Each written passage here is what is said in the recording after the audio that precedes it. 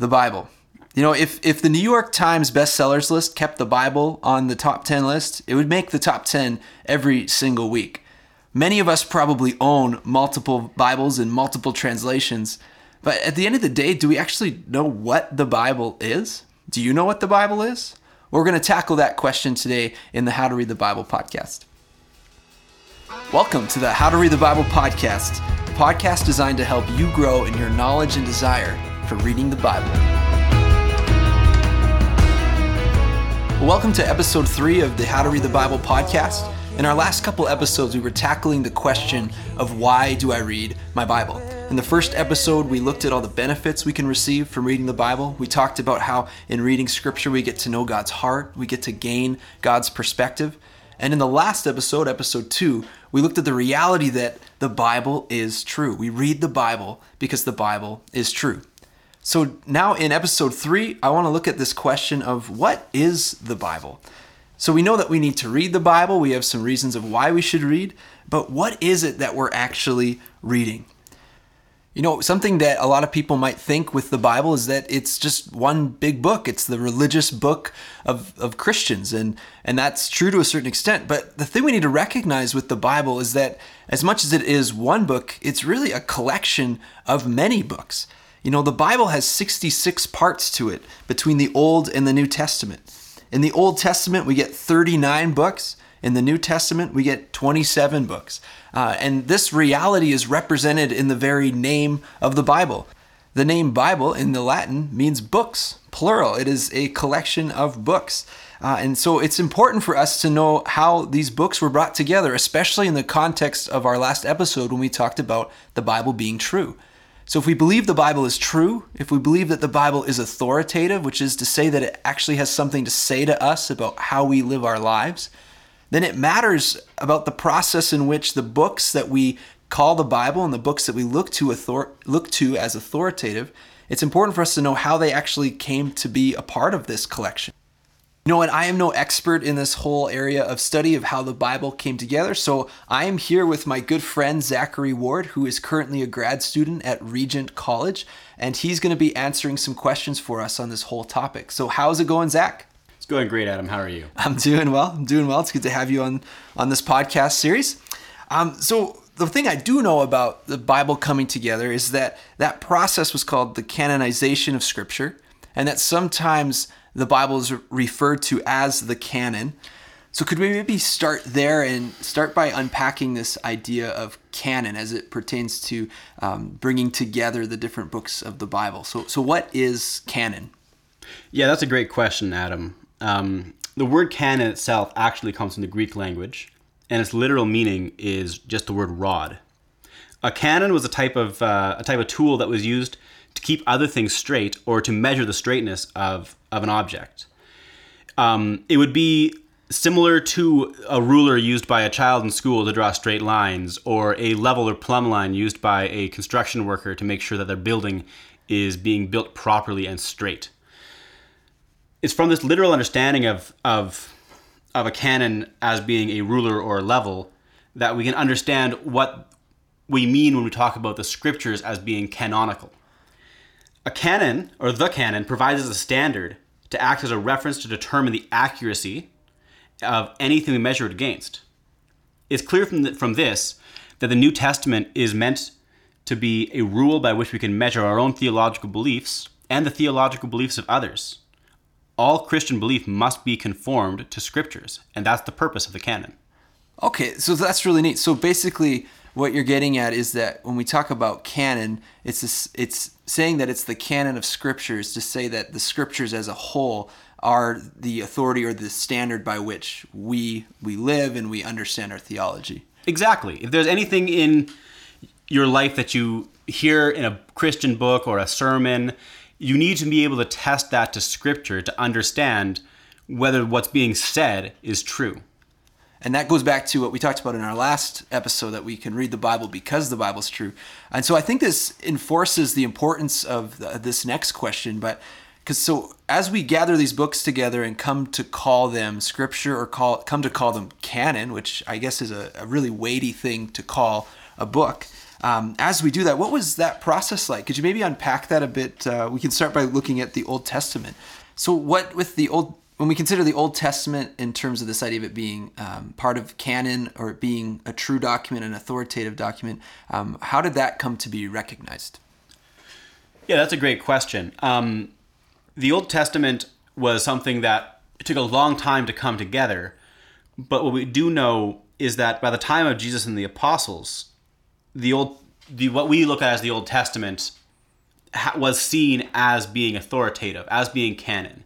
In Scripture, we see Christ himself referring to multiple passages of the Old Testament and treating it as authoritative. And when you get to the letters of Paul and Peter and John, we see again the Old Testament being treated as Scripture, not as being important historical texts, but as being authoritative, inspired messages from God in their life. So we see Jesus, Peter, Paul, all of them looking at the Old Testament as canon in a sense. Absolutely. Right? Yeah. Yes. Okay. And so when we talk about the Scriptures being, the Old Testament being authoritative and canon, there's a comfort that I think we have in the fact that that's how Jesus and Paul and Peter looked at the Old Testament. But then I guess the New Testament is a lot different, isn't it? Because in the New Testament, we have these men referring to the Scriptures, which would have been the Old Testament, like when in 2 Timothy 3:16, when we talked about that in episode 1, Paul references the Scriptures. He's probably not referencing the New Testament. He's referencing the Old Testament. So how is it that we've come to have these 27 New Testament documents as part of our Bibles, and also not only just part of the Bibles, but considered to be canon? Yeah, so the New Testament itself was written over the course of about 30 or 40 years during the second half of the first century. It was written by the apostles or by disciples of those apostles. The early church treated the writings of the apostles and their disciples as Scripture almost immediately. There was some disagreement as to, for certain books, as to what was Scripture or not, and there were certain books that were later understood to not be authoritative. But we, from the very beginning, see a core of Scripture coming together. So it's almost like the early church was recognizing that these books were canon as they were being produced, just because they were written by people who were in the company of Jesus. Absolutely, yes. Yeah. Okay, that's really neat. And so these 27 books that we have, how did we end up with that specific list in those specific 27 books? Yeah, that's an interesting question and a very interesting story. It actually all began with heresy. Oh, with heresy? Yeah. So one of the first lists we actually have that says which books are canon and which books aren't is written by a wealthy Roman by the name of Marcion. Now, Marcion, he had a hard time reconciling the loving God of the New Testament with the harsh God of the Old Testament, as he saw it. So he actually would argue that he argued that the entire Old Testament itself was not Scripture, and he looked at only a very small portion of the New Testament, specifically the Gospel of Luke and Paul's writings, as being canonical. In fact, he actually edited them quite a bit to meet his understanding of who Christ was, because he did not believe that Christ himself was fully human at all. He believed he was only God. And so he removed the nativity story and also the resurrection from his version of Luke. Marcion would aggressively evangelize this view of God, and we would actually start seeing some Marcionite churches cropping up throughout the Roman Empire. So these lists, then, he's going around saying that this is canon, or this is Scripture, this is the rule by which we should live our lives, right? Like that's what he's proclaiming? Yes. Okay. Yeah. And that's a big problem, because it's obviously so wrong. So what did the early church do about this? Yeah, so at this point we start seeing a response to heresy of this sort with canon lists written by the church itself. They are coming back and saying, no, these are the books that we truly recognize to be life-giving, and these are the books that we truly understand have the Spirit of God within them. So we have the early church is responding or reacting to this guy Marcion by creating their own list. But the lists that they're compiling, what's the criteria or the basis by which that they're saying that one book is considered scripture canon and another is not? Yeah, by looking at the incidental remarks in these canon lists, we can understand what it is that they were looking for to help understand which books were actually authoritative. And we can look at three specific ones: Catholicity, Orthodoxy, and Apostolicity. So the first one, Catholicity, comes from the proper understanding of the word Catholic, which means universal. So the document itself had to be applicable to the whole church throughout all time. So this would cut out books that were very local to a very local time period or audience. The second criteria, Orthodoxy, just means that it agrees with the rule of faith. The Bible can't disagree with itself. So if we're looking at a book and saying, well, is this book authoritative, and it disagrees with something we already have in Scripture, then we can't accept that as being scriptural. And the third criteria is apostolicity, and this is something I mentioned earlier. The documents themselves had to have been written by an apostle or by one of those people under that apostle's authority, one of their disciples. I'd like to reemphasize that these are criteria that weren't explicitly understood, but that we see in incidental remarks or implicitly in these lists of canon. Ultimately, the biggest criteria for canon is that these books are life-giving. When we refer to the scriptures as the living word of God, we are saying that these books themselves do something which other books do not do. That's really cool. And so with these lists, do you know roughly how many lists would have been floating around? There were several. There was probably 4 or 5 that were of specific importance.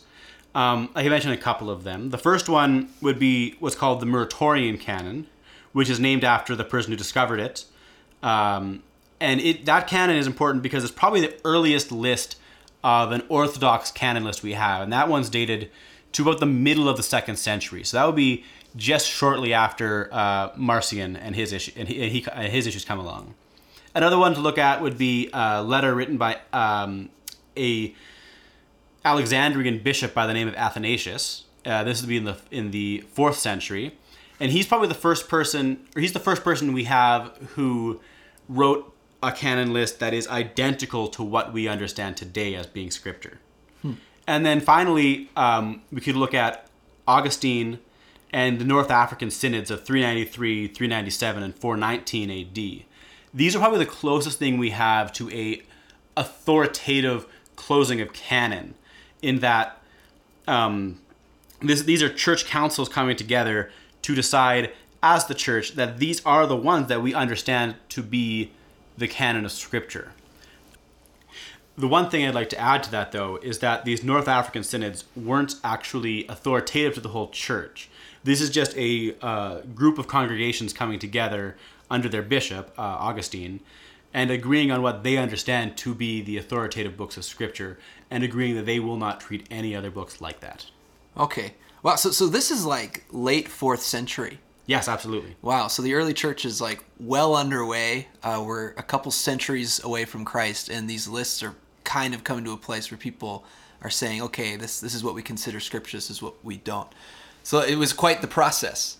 Absolutely. It was a very long and messy process that covers the entirety of the Roman Empire, and there wasn't much discussion between these different sections, which I actually would argue is a benefit to us understanding these to be truly the books of Scripture, because they are all agreeing on the same ones. Okay, that's remarkable. Yeah. And so let's unpack that a bit. So this idea, the criteria that you're looking at, and something we've talked about outside of this episode, just you and I personally together, is this idea that the canon wasn't so much that the church decided what was canon, but more that the canon, it was more that they discovered what already was canon. Could you unpack that a bit? Yeah. I think one of the big questions that is still being discussed in academic circles about canon is whether it is an authoritative list of books or a list of authoritative books. So the question is really, where does the authority lie? Does the authority lie in the church people who decide this is what canon is? Or does the authority lie in the scriptures themselves? And I would argue very strongly that the authority lies in the scriptures themselves. Because again, this wasn't a thing where there was a massive church council with every Christian congregation being represented and agreeing together, this is what we've decided is scripture. This is something that's happening very organically, very slowly, and yet there is consensus. That's really neat. It's almost like we see the hand of God at work in this whole process too, guiding and bringing these books together, which is kind of a cool thing to think about. Absolutely. As a historian by training, I have a hard time pointing out the hand of God. Yeah. But I would agree that in this situation, it seems very clear. Wow. And so as history unfolded, we see these books not so much being decided to be canon, but we see these books being recognized as canon, being scripture. And again, as we've been talking about in this podcast series, we come to understand and see how the scripture is truth and it is authoritative. So another question on canon, if again, we're at the end of the 4th century, we have this later list of books that we're considering scripture. Would we say then that this list is closed? Yeah, that's actually a really messy question to answer. The short answer is no, the canon is not closed, but it also needs to be understood that while there have been things that have been suggested that should be added to canon, or if we were to discover a manuscript written by Paul, maybe should be added to canon, the general consensus is that while it's not closed, there's nothing else that can be added to it. To suggest that we could close the canon also kind of suggests, again, the authoritative list of books understanding of canon, that is something that we have control over when we really don't, and canon is just something that we recognize. The books that we have in the New Testament were canon, were these authoritative rulers that we understand for theology when the ink dried on the pages. Yeah. So let's say we discovered 3 Corinthians and we look at this document and we see that it lines up to being, it fits the criteria of Catholicity, it fits the criteria of orthodoxy, and it fits the criteria of apostolicity. What would we do with that document? Would we reprint our Bibles with 3 Corinthians in it? I would argue that no, we wouldn't. And I don't think there is any really good academic out there who would say that it should be added in. There are books out there that, again, were at times considered scripture by certain congregations in the early church, and these books largely fit these criteria for canon that we recognize, but ultimately weren't added in. And books like that, if we were to discover a new writing by Paul and we could confirm that it was in fact Pauline, it would be a book that would be important for Christians to read, but not any more important than something written by a trusted biblical scholar or pastor or something like that. I would encourage reading those things. And there are lots of books in the early church that, again, had temporary status as being canon because we misunderstood them as canon, that are great for that and should be read by the church. What's an example of that? What would be your favorite one?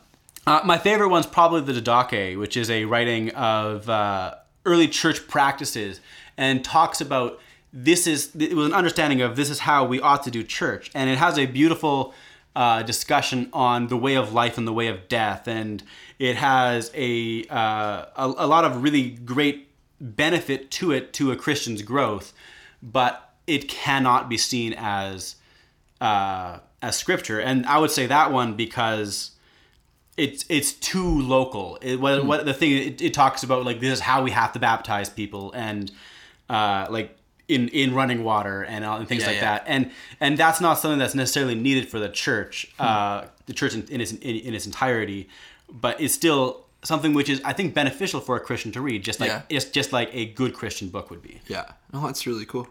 Well, this is really good stuff, Zach. My last question, this is almost more out of curiosity, is the whole thing about verses and chapters.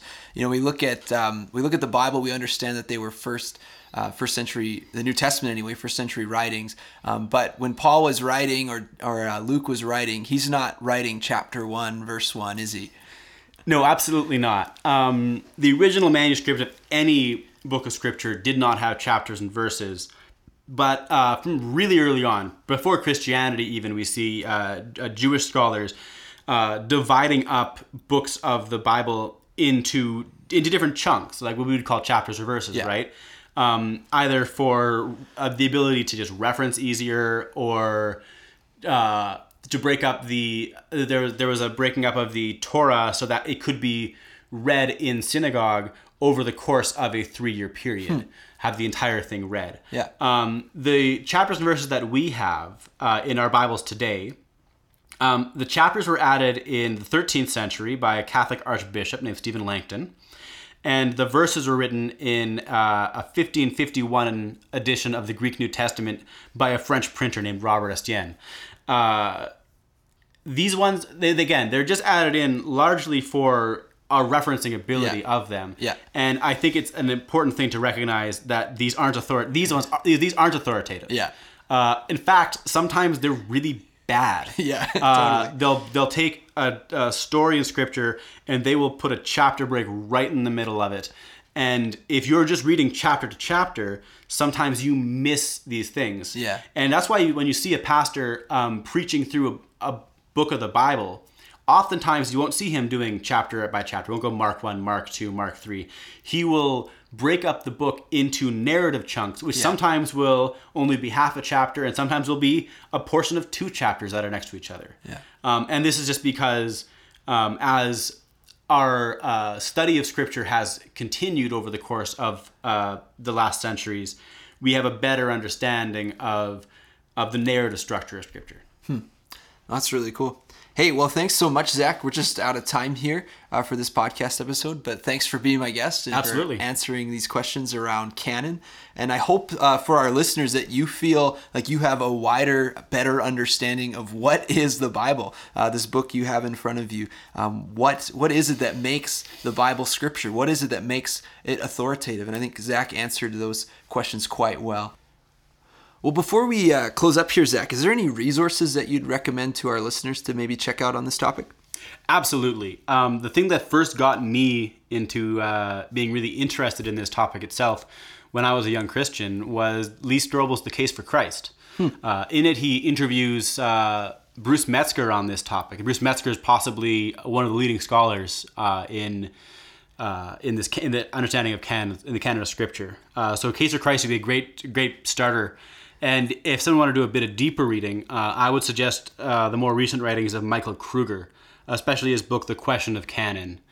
In that book, he talks a lot about what we've talked about as the canon as being recognized rather than being discerned. Great. Well, thanks so much, Zach. Thanks for your time today. And thank you to those who are listening for listening to this podcast episode. Next week, we'll be talking about the whole topic of Bible translation and what translations we should be using in our Bible study. And thank you again to Hopeful Son Worship Collective for providing us the music for this podcast series. And we hope that you'll tune in next time. I will walk in your power, walk in your truth. I will